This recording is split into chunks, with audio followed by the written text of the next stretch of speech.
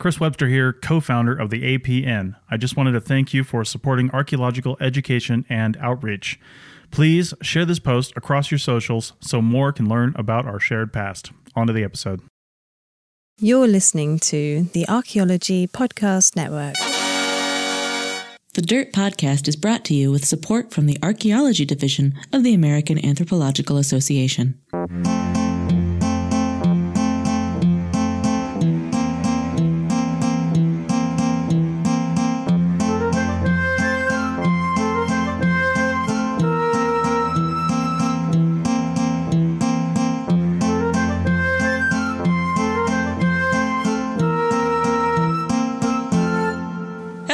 And welcome to The Dirt, a podcast about archaeology, anthropology, and our shared human past. I'm Anna. And I'm Amber. And this week, we're headed down to the farm.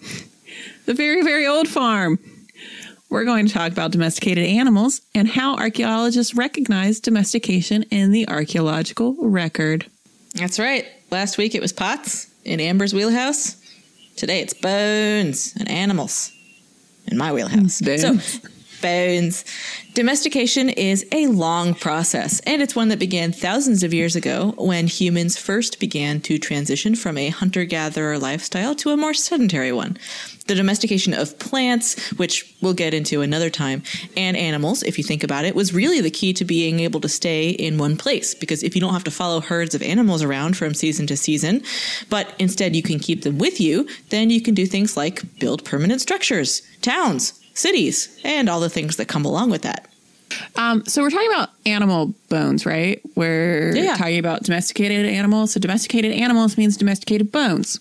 Yeah, exactly. So my training is, in fact, in the identification of animal bones. So I'm going to take us through some of the ways that archaeologists identify domesticated versus wild animals through their remains.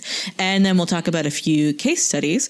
But first, Amber, why don't you lay a little general information about domestication on all of us? So you may have heard of this guy, Charles Darwin. Yeah. In 1868, he noted that domesticated animals each exhibited a similar set of physical and behavioral traits not seen in wild animals. And most surprisingly, those traits were consistent across several species. Turns out it's not just mammals. Also other scientists. What? It's not just, it turns out it's not just mammals. Other scientists, mammals and scientists. If you get to the end of the sentence, it makes sense. So since Darwin, other scientists have added other traits specifically associated with domestic animals. So that suite of traits is known today as the domestication syndrome, a phrase coined by evolutionary biologist Adam Wilkins, and it includes increased tameness. So they just want to go home, kick back, maybe have a glass of wine with dinner. Mm-hmm. They're not partying. So increased tameness or reduced aggression, however you want to frame it. It's a glass half empty, glass half angry. The coat color changes, including white spots on their faces and torsos, reductions in tooth size, changes in the shape of the face, including shorter snouts and smaller jowls, curly tails and floppy ears. Out of all the wild versions of domestic animals, only the elephant started out with floppy ears. Isn't that so sweet?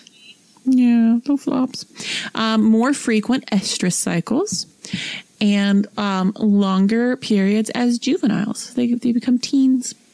And reductions in total brain size and complexity. So they're cute and dumb. They're what we cute like. And dumb and not too toothy. Domestic mammals, which share parts of this suite, include the guinea pig, the dog, the cat, the ferret, the fox, the pig, the reindeer, the sheep, the goat, the cattle, the horse, the camel, and the alpaca, among many others. So we've already talked about the people who began the domestication process some 30,000 or more years ago in the case of dogs. So if you missed that episode about dogs, go check it out. In the case of puppers, domestication efforts clearly focused on the reduction in fearful or aggressive responses to humans. The other traits don't seem to have been intended or even necessarily good choices. Wouldn't you think that hunters would want a smarter dog, or farmers like a pig that grows up quickly? I don't know. And who cares about floppy ears or curly tails apart from the entire internet?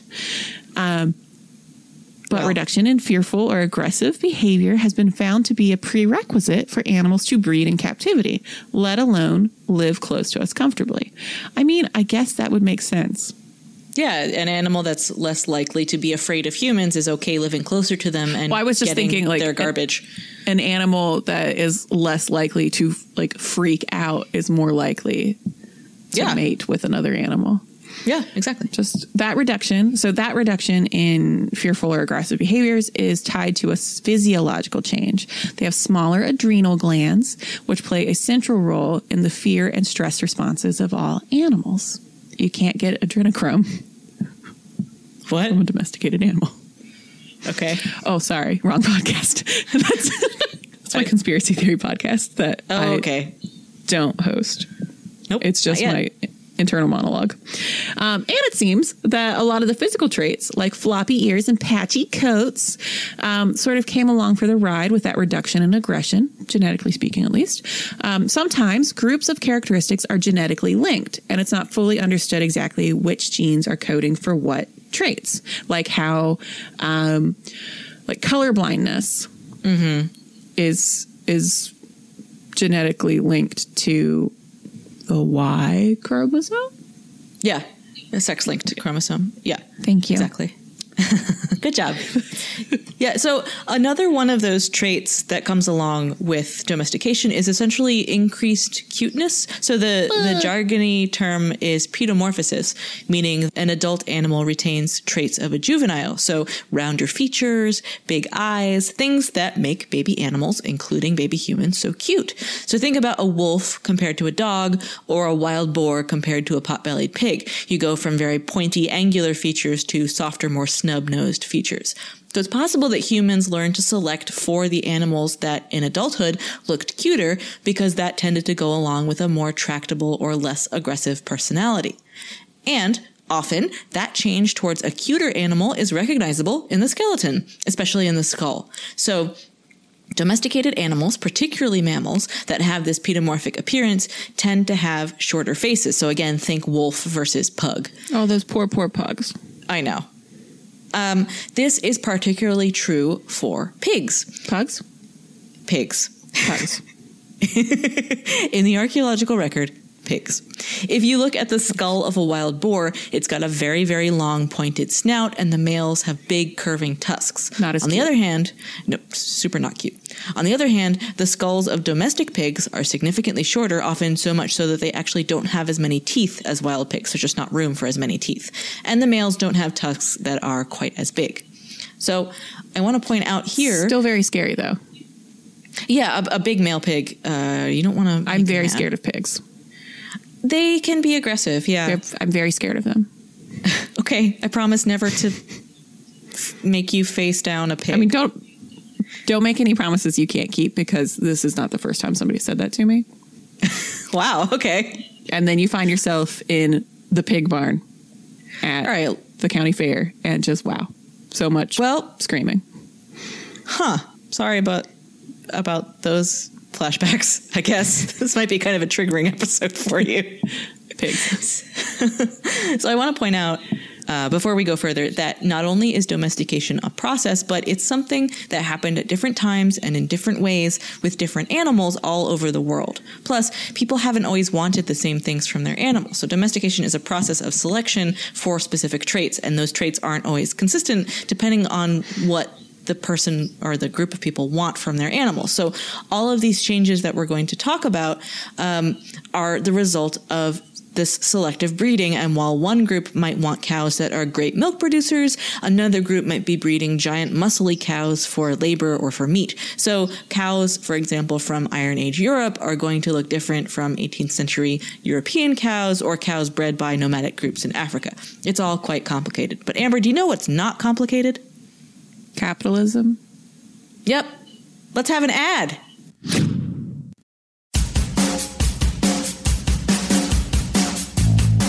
Need to gain essential business skills to level up in your career? Then UCR University Extension's Professional Certificate in Heritage Business Management is the program for you. Join the first University of California online business program designed by and for cultural heritage professionals. Enroll early and save. Visit extension.ucr.edu/APN today. So, okay. Cows. Biltong. I love biltong. Okay. Because I can get it here. Hey. I know a guy. You want some biltong? He's at Let's Meet on the Avenue. Meat is spelled MEAT, isn't it? Yep. Let's meet. All right. But they have it there. They've got they also have alligator. When you come for our podcast retreat, you can bring me a selection of cured meats, and I will in turn provide you with other goods and services. They're not cured. They're raw. Biltong I'm not curing those meats. Cured. Is it cured? Yeah. Is it shelf stable? I don't know. It was. It depends. It depends on the biltong. Meats. Yeah, biltong is dried meat, essentially dried. I salted. thought it was dried meat. Well, speaking of milk v. meat, a kosher showdown. How can you tell if people are breeding animals for meat or milk, especially if all the meaty and milky parts aren't preserved in the archaeological record? They don't got milk bones, do they?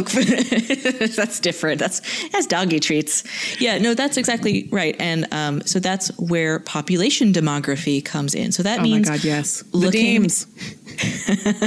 Looking at the age and sex of different animals and learning something from how those distributions fall out, which reminds me of a joke that I came up with when I was suffering through my dissertation data collection, which is, why are my data sets like Keith Richards? Why? They're broken down by age and sex. I thought it was pretty good. Okay. So the first thing that we're going to talk about is called the mortality table. I love the new, that new mortality line from IKEA. No, the Hannibal series. Oh, the mortality table. No, it's not some sort of weird goth furniture. It's a profile, a data profile created by counting the frequency of male versus female animals and the age of the animals when they died. So you can tell the age of an animal when it died based on the length of the long bones or wear on teeth. So the long bones in humans, as well as most animals, most mammals rather, the ends of those long bones, when you are growing as a child, they're not completely fused together. So the ends are not completely fused to the shaft of the bone. And the different bones, the ends are called epiphyses, and the epiphyses of the bones fuse to the shaft at different times. So based on whether the femur is complete, whether the tibia is complete, the radius, ulna, all of those, you can tell basically within months how old an animal was when it died. The other way is to look at the wear on the teeth, and there are ways to tell how old an animal might have been, within several months, based on how worn its teeth is, because as an animal chews its food, its teeth get worn down. So the sex of an animal can also be determined from the bones, and that's mostly based on the size of the bones, but there are also a few structural differences depending on the animal you're looking at. So, for example, male goats have horns, females don't. Male pigs, have tusks, females don't. That kind of thing. So you get that information, and then you create a table showing the distributions of how many females versus males there are in an archaeological assemblage, and how many old animals versus young animals. So you basically do an age and sex lineup. And so that profile can tell you whether these animals were most likely harvested as wild animals or whether they were domesticated. Because if you are hunting wild animals, you are generally going to be hunting the weakest individuals in a herd, since those are the easiest to get at, right? The youngest or the oldest or sick animals are the ones that are most easily hunted. But in domestic situations, juvenile animals are more likely to survive to maturity, right? So you might expect fewer juveniles and more older animals. On the other hand, the mortality profile of an animal population may also reveal patterns of culling, which is a definite signal of domestication. So culling is deliberately killing animals of either a certain age or a certain sex based on what you need from them. So one strategy used in herding cattle is to keep the females into maturity because they are the ones who are producing both milk and future cows, right? And at the same time, male cows, bulls, can be very territorial or aggressive, so they are the more likely ones to be culled when they're young. So the farmer might kill all but a few of the males for food and then keep a few of them for breeding purposes. So in that kind of animal bone assemblage, you would expect to find a lot of juvenile male bones, but way, way fewer juvenile females.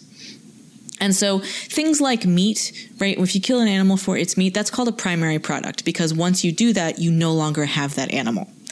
Animals also produce secondary products. Those are things that you can harvest from the animal without seriously hurting or killing them. So things like wool from sheep or milk or eggs from chickens, and also things like labor or transportation, right? Because that's a secondary product of big animals like cows or horses, right? So cows you got your cows working in an office. Typing away with care of HR.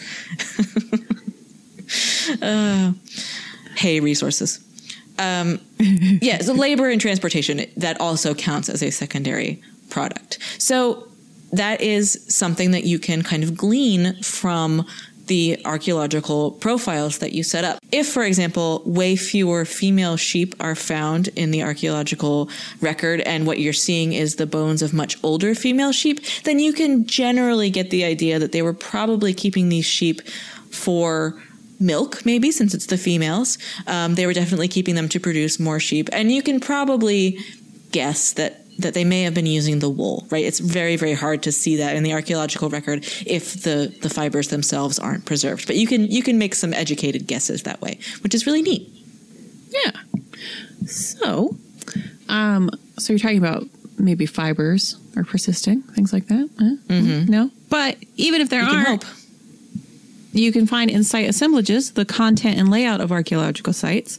You can find clues to the presence of domesticated animals. Yeah, even if you don't have the bones. Even if you don't have like their eggs or sheep eggs or hair or whatever. So, for example, the presence of buildings associated with animals, such as pens or stalls or sheds or barns, etc. It's an indicator of some level of animal control. A pen or a stall might be identified as a separate structure or a separate part of a residence with evidence for animal dung deposits. Yep. Lots and lots of grass. Yep. And so artifacts such as knives for shearing wool or bits and bit guards for horses have been found at sites and interpreted as evidence for domestication. Saddles, yokes, leashes, and hobbles are also strong circumstantial evidence for the use of domesticated animals. Another form of artifact used as evidence for domestication is art. For example, figurines and drawings of people on horseback or oxen pulling a cart. And I put a bit in that bridle because I'm going to come back to talking about horses and art. Yeah. I have a thing to contribute to this episode. Hooray! I just wanted to mention that I did talk about tooth wear from as a way to determine an animal's age because the teeth grind down as they eat. But also, specifically in horses, since you do put a bit in a horse's mouth, you can tell from horse teeth whether or not they have been bridled with a bit, because that bit also creates wear patterns on the teeth that are recognizable and very different from the wear from their food. So you can tell from a horse's teeth whether or not it was bridled or not. So that's neat. That's very neat. And speaking of horse domestication, let's get to our first case study from Kazakhstan. Woohoo! So, horses were domesticated for milk and riding some 5,500 years ago. Or were they? Again, hold on for my contribution here. According to research based on the large numbers of horse bones recovered from excavations at sites associated with the bow tie culture. Not like Bill Nye. No, not the bow tie that you wear around your neck. BOTAI, bow tie. Maybe bow tie culture. Sure. Who flourished 3700, 3100 BCE in what is now northern Kazakhstan, part of Asia in which wild horses were once hunted for their meat and where mare's milk is still drunk, usually fermented into an alcoholic drink called kumis. So wild horses could, in fact... They could drag you away. And so I have not had kumis. I remember you asked me that. And I was like... Yeah, I texted you out of the blue. I have eaten horse prepared in that style. Mm-hmm. And it was not for me. But you tried it. I know, right? And points everybody around me seemed to really be enjoying it. And that's great. Okay.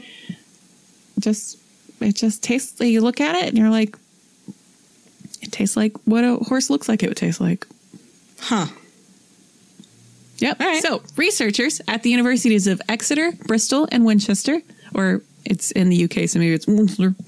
No, it's pronounced Winchester. It's not pronounced Walter. It's just pronounced Walter. The Carnegie Museum of Natural History in Pittsburgh. That's where I went when I was little. It's where I passed out in the bird room. Oh, God. Yeah, I had a fever. And the Kokshetau University in Kazakhstan compared Batai horses' bones with those of the region's wild horses and with the remains of later Bronze Age European horses, which were known to have been domesticated. The Batai horses were much more like the latter than the former, meaning the more like Bronze the domesticated ones than the wild ones, suggesting that selection by physical attribute through breeding was already underway in the 4th millennium BCE. Mm-hmm. Jaw and teeth injuries were also found among the Batai bones, consistent with the horses having been bridled and harnessed, possibly for riding or for use as draft animals. Perhaps the clinching evidence came from lipid residue traces in Batai pottery derived from mare's milk. So if a horse is standing long enough to let you milk it, it's probably pretty chill. Yep. Chill horse. Real chill horse. Yep. So Alan Outram of the University of Exeter, who I see here reviewed one of Anna's papers once. He was really nice about it. He really liked the paper. While the other reviewer will remain unnamed. I mean, he didn't include his name. Or they didn't include their name and just ripped the paper a new one. But, it was flawed. It was flawed. But it was nice to have Alan Outram's feedback. Keep going. Lead author of the paper that published those discoveries in the journal Science said, quote, "The domestication of horses is known to have had immense social and economic significance, advancing communications, transport, food production, and warfare. Our findings indicate that horses communicators." Yeah, like Mr. Ed, Bojack. Yeah, known communicators. Our findings indicate that horses were... Telegraph horse code. Please continue. I guess it was worth the wait. Our findings indicate that horses were being domesticated around 1,000 years earlier than previously thought. This is significant because it changes our understanding of how these early societies developed. End quote. So, you know how I said at the beginning of this and then implied heavily that I was going to come back to give me that payoff. Representative, figural evidence of domesticated animals. There is a fringe theory that horses weren't domesticated in the place that we found all the horse bones, and also wild horses, 5,000 years ago, but in fact, in Saudi Arabia. And what's the evidence for that? Well, okay. And so this fringe theory is also in my book, which is why I know more about it than I necessarily would otherwise. So, if you are one of the folks that's lucky enough to see the Roads of Arabia exhibition, the Saudi government sponsored sort of archaeological survey of what is now the Kingdom of Saudi Arabia. There are some things from a site called Al-Makar, which is in the current state of Saudi Arabia. And it's a Neolithic site. And so it's dated to about 9,000 years ago. I think they were able to do some radiocarbon dating. But there is this sculpture thing, this big chunk of rock, and in it, on it, the researchers claim that they see evidence of a bit and bridle. And so there are two of these like stone stele things, and they say that this is obviously a very advanced civilization of the Neolithic, and that they domesticated the horses there in the Arabian Peninsula 9,000 years ago. I don't know. Maybe? There's not... Yeah, maybe, but probably super not. Okay, well, I wanted to give it the benefit of the doubt, but like it's very tenuous evidence, and it's something that it was like the press release about it came out in 2011, and then I just sent you the link so you can look at the photo. I'm looking at it. Yeah, so that big one that is like, it looks more like it's pretty chunky. I don't know, like a chunky at. Like from the Star Wars AT-AT. Yeah. Like it, that's more what it looks like. But I've seen it, and it really does look like a big piece of limestone. Like it's not... Okay, well... It's not compelling. But because what is now Saudi Arabia has a lengthy tradition of horsemanship and like horse breeding. I mean, and Arabian really horses are exactly famous. This is an attractive hypothesis for the Saudi Commission for Tourism and Antiquities to put forward. So this is sort of a somewhat politicized discovery. The first of any archaeological discovery that's ever been politicized. Definitely. So, yeah, absolutely. Totally unheard of. But the materials coming from Al-Makar they're very interesting. Like it's very interesting stuff, like Neolithic settlement. There's interesting things going on. It's great. Sure, but maybe not horse. Just maybe not domestication of horses. Because there could have been a horse. That's fine. But just, you see that little ridge? There's like the little ridge and then the other little ridge. Yeah. They say that is a bridle and reins. And like, that's a stretch. Sure is. So to say the least, that is a stretch. Huh. Okay. Well, that's what I'm contributing. Thank you. Something that's very interesting. Isn't real. I mean, but it's not different from your usual. I know, but this one has actual archaeology. I know. That's that great. Isn't real. Yeah. Okay. Just like birds. Okay. So, oh my God. Another, well, unlike this, the birds were real up until the Reagan administration. At which point they replaced them all with drones. God, I hate that.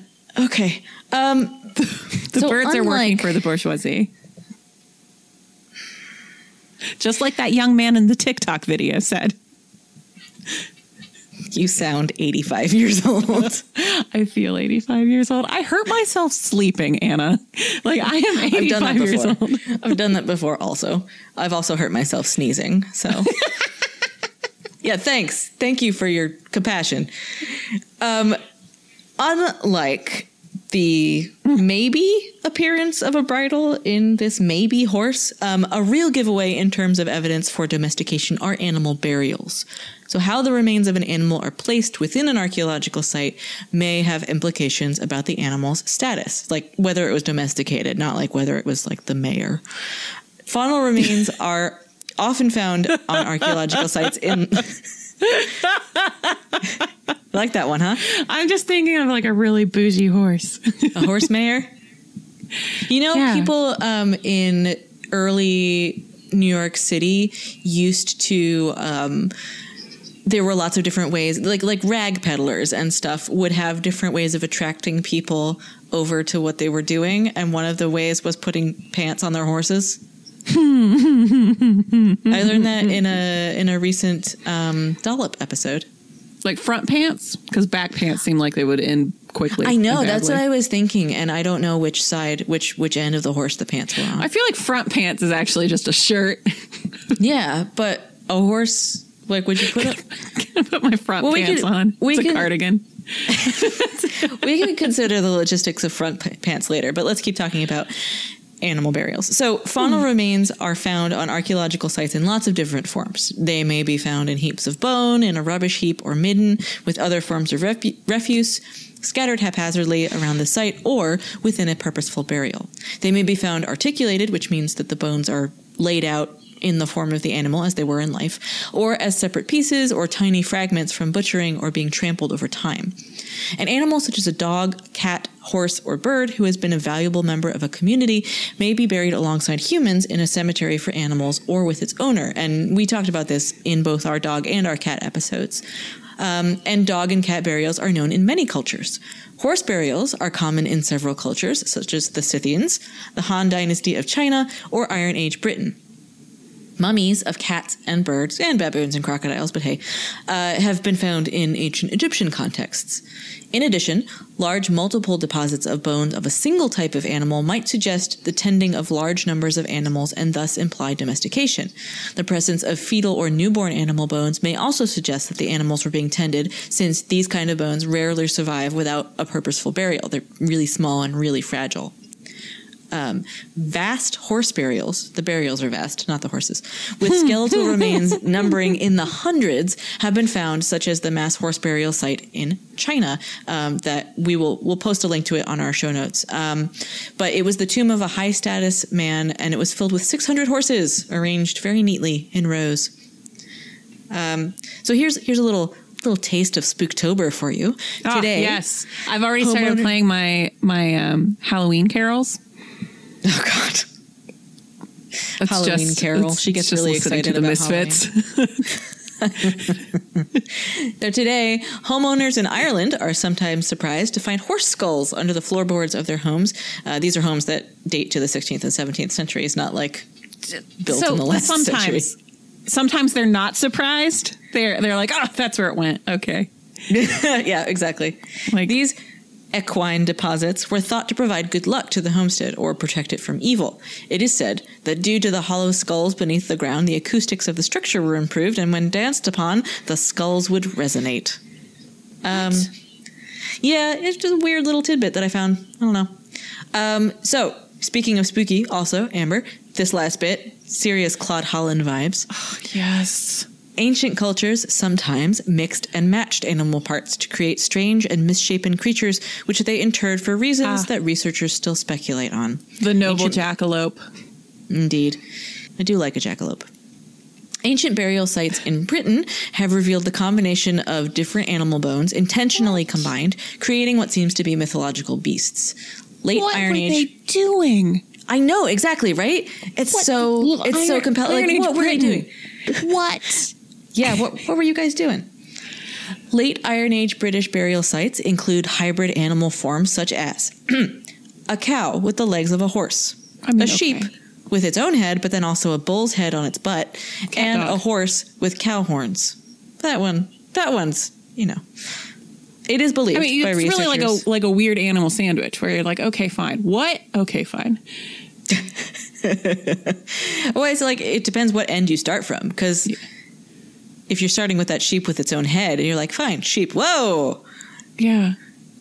It is believed by researchers that the ancient Britons believed in the power of mythological creatures and added them to human burial sites as potential guardians, wise counselors, or monsters.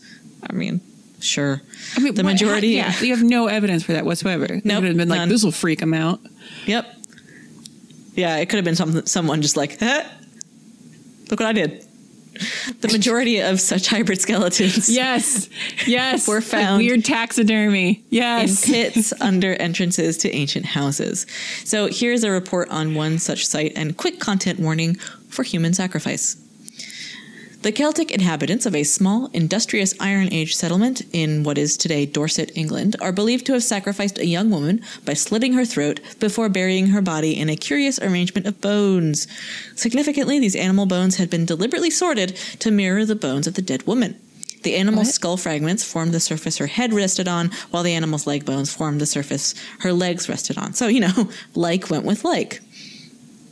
Archaeologists also unearthed a series of bizarre hybrid animals in which the bones of different animals, again, intentionally combined together in what is reminiscent of the mythological beasts of ancient cultures. So there were two examples in which a jawless cow skull had been deliberately paired with a horse's lower jaw. Another find was a complete dog with 3 cow lower jaws radiating from it. Other ritual burials of it... What is this H.R. Giger stuff? I just designed your first tattoo.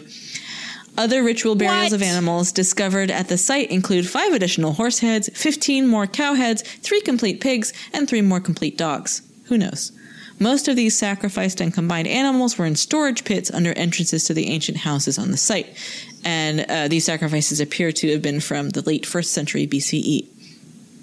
Using geophysical and other scientific dating methods, the archaeologists, led by Miles Russell and Paul Cheatham, determined the community was inhabited from about 100 BCE to 10 BCE. The Celtic settlement consisted of around 150 to 200 roundhouses. The people, possibly of the Durotrigus tribe, engaged in a variety of industries, including pottery making, textile manufacturing, and working of iron, lead, and copper.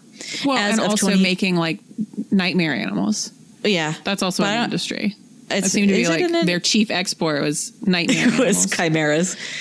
Yeah. As of 2015, the excavations were ongoing, and so this is at Northwest Farm near Winterbourne, Kingston in Dorset, which is really big. It's a 32,000 square meter or 7.9 acre archaeological site. That's huge. According to classical sources, the ancient Celts were animists. Okay, classical sources, so like Caesar. The ancient Celts were animists who honored the forces of nature and believed that certain animals were messengers of the spirits or gods. So I guess it makes some sense that there would be an animal component to ritual offerings, but there's no way to know. Why didn't Caesar mention any of this? Because it didn't help him win a war. Oh, God.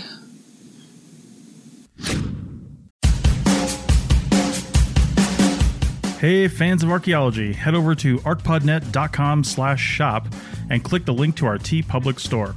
You'll find some awesome designs that you can pick up on t-shirts, mugs, and more. From our Ask an Archaeologist series to the worst idea the Life in Ruins podcast ever had, slamming agriculture. I mean, seriously.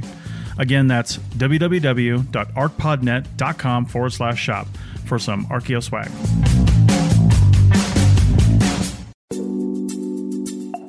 Chris Webster here to tell you about one of our affiliates, Timular. That's Timular.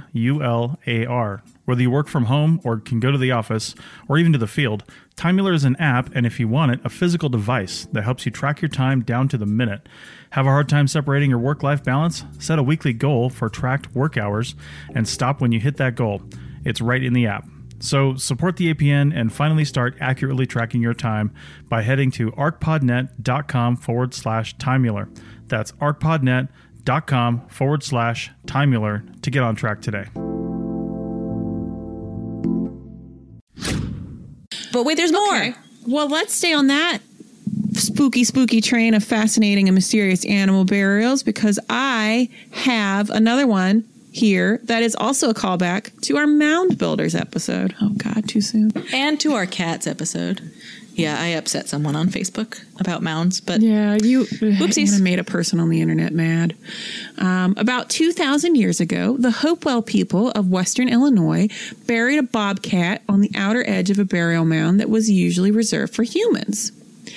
In a touching gestures, the creature was... Sorry, typo. I'm sorry. Sometimes it happens. Okay, in a In a rather touching gesture, the creature was adorned with a necklace of bear teeth and seashells. Aww. See? Are you sad you made fun of me now? He's a kitty. The mound is one of 14. This could be Calypso's friend up the street. That cat is so big. The mound is one of 14 located on the top of a bluff overlooking the Illinois River, about 80 kilometers north of St. Louis. The Hopewell people lived along rivers in the northeastern and midwestern United States between 200 BCE and 500 CE in what is known as the Middle Woodland period. Their society consisted of a number of communities linked by a trade network called the Hopewell Exchange System, which also sounds like a prog rock band. They buried their dead in mounds arranged in groups, one of the most impressive of which is the Mound City group in Ohio. Their villages generally consisted of rectangular buildings made from wattle and daub. And they often used traded, i.e. non-local materials such as copper, mica, and obsidian to craft their works of art. Hopewell expert Kenneth Farnsworth said that the villagers would gather together to bury people in the mounds, which also served as markers signifying that the locality belonged to the tribal ancestors. The mounds were initially excavated in the 80s in the face of a highway construction project proposed for the area. Cool. The largest of them, 28 meters across and 2.5 meters high, contained the remains of 22 people who had been laid to rest around a central tomb containing the skeleton of a child. The remains of a small animal were also discovered, along with seashells and bear teeth pendants. The archaeologists initially thought the animal was a canine, although the Hopewell usually buried their dogs in or around the village, not in a mound. Enter Angela Perry, a PhD student at the University of Durham in the UK, who discovered some years later that the animal was in fact a cat. So she was a PhD student at the time. Sorry, it's just she's not now. Yeah. Okay. She has gotten her PhD. She is now Dr. Perry. Yeah, she's doing just fine. Okay. I ran ahead. Angela Perry, who was then a PhD student at the University of Durham in the UK, discovered some years later that the animal was in fact a kitty. She was interested in ancient burials of dogs and was doing some research at the museum. This is like the beginning of the Monster Mash. Late one night. I was working in the museum late one night. And I found a kitty. Keep going. And she encountered the remains of the animal. Remains.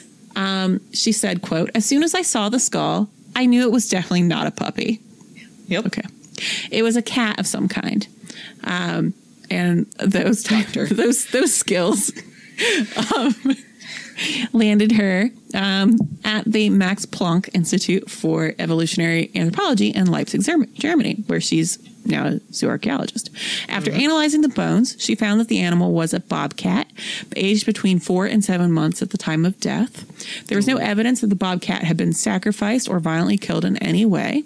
Moreover, it had been placed in the mound with a great deal of care. For one thing, its paws had been placed together. Fancy paws. So it was obvious that it had just been tossed into the grave. So they placed it. Mm-hmm. Gosh, that's sweet. Yeah. Kenneth Farnsworth was astounded when Perry told him about this. He had never seen anything like this before, as the mounds were reserved specifically for humans. This meant that someone had appealed specially to someone else in order to have the bobcat buried there. Probably had to fill out some forms.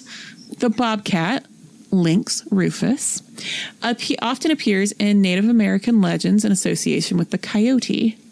The coyote? How do you actually... Is it I say coyote. Is it... Okay. It's peyote. I mean, coyote. Okay. If you're like an old-timey Westerner, maybe you say coyote, but I can't get away with that because I'm from Boston. The two animals being linked with fog and wind, respectively. For example, they are depicted in the mythology of the Nez Perce as being opposites as part of a philosophical concept of dualism.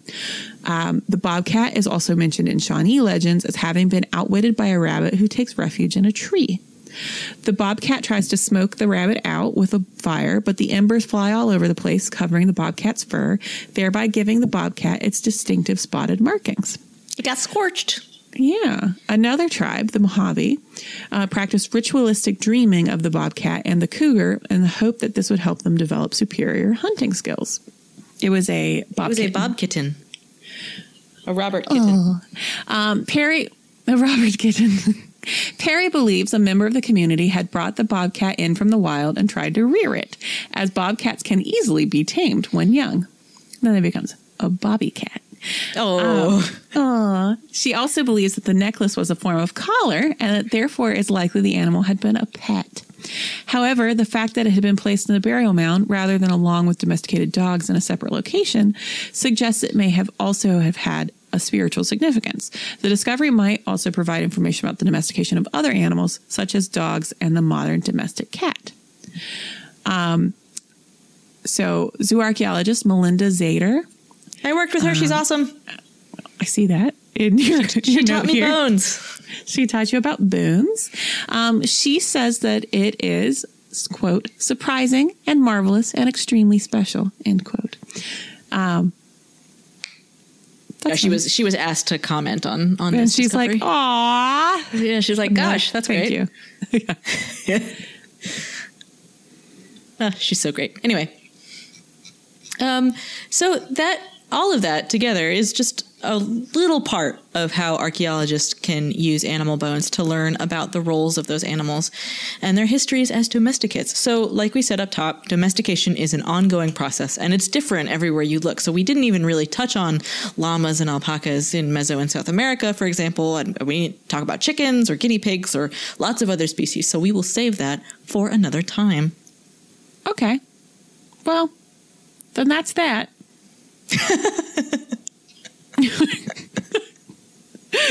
That'll do, pig. That'll do, pug.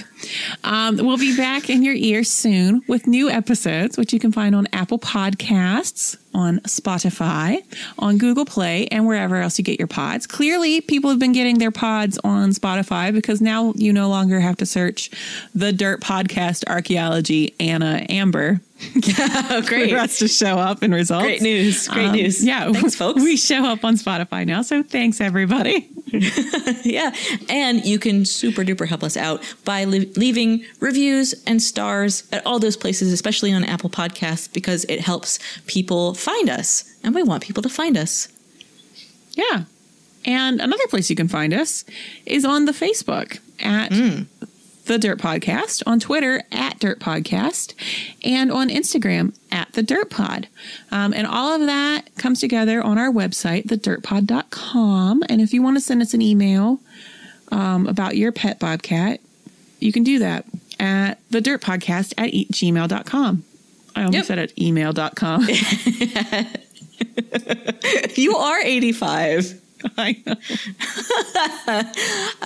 And no matter what age you are, you can support us on Patreon. We put out extra bonus I think you have to content be for like at least 14, I think. To do Okay. it. Well, you or your parent can support us on Patreon.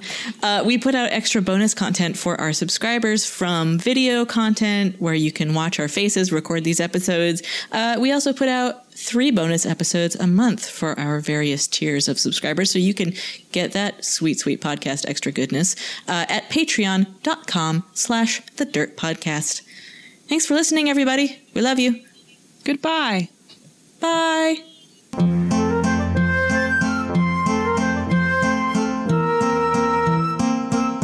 This show is produced by the Archaeology Podcast Network, Chris Webster and Tristan Boyle in Reno, Nevada at the Reno Collective. This has been a presentation of the Archaeology Podcast Network. Visit us on the web for show notes and other podcasts at www.archpodnet.com. Contact us at chris@archaeologypodcastnetwork.com. Chris Webster here. Thanks for listening and sharing this episode across your socials. It really helps us get the word out. If you don't know how to share from your podcast app, just look for a share icon on Apple devices. It's usually a box with a little arrow coming out of it, something like that, and share it across your socials right from in the app. If you'd like to support us a little more and get some extras in the process, then head over to archpodnet.com/members for some options.